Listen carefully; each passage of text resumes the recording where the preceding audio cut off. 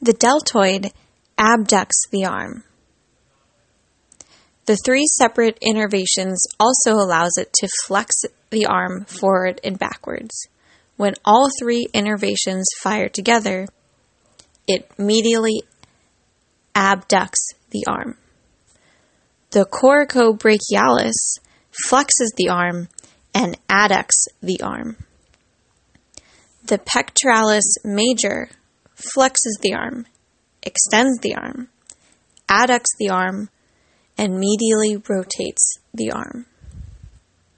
The teres major medially rotates the arm, adducts the arm, and extends the arm. The latissimus dorsi medially rotates the arm. It also extends the arm and adducts the arm. The rotator cuff muscles are as follows. The supraspinatus abducts the arm. The infraspinatus laterally rotates the arm as it pulls on the back of the head of the humerus into the glenoid cavity. The subscapularis medially rotates the arm as it pulls on the front of the head of the humerus into the glenoid cavity. The teres minor laterally rotates the arm.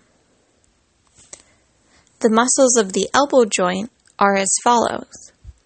The biceps brachii, which has 3 heads, extends the forearm.